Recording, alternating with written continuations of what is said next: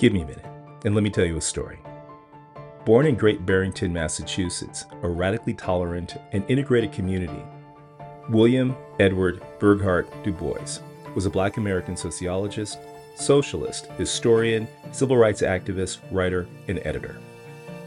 After completing graduate work at the University of Berlin, he attended Harvard University, where he is the first Black American to earn a doctorate. Through his scholarly pursuit of higher education, DuBois advocated for the absolute equality and civil rights of all Black citizens. He fought tirelessly against institutional racism, lynching, and discrimination in employment. In 1905, DuBois led a group of prominent social activists to organize for the promotion of civil rights in Fort Erie, Ontario, near Niagara Falls. Called the Niagara Movement, the group met again at Harpers Ferry, West Virginia, on the campus of Storer College in 1906. This organization would evolve under the leadership of DuBois to become the National Association for the Advancement of Colored People, the NAACP, in 1909. I'm James Edward Mills of the Georgia Project, and this has been an Unhidden Minute.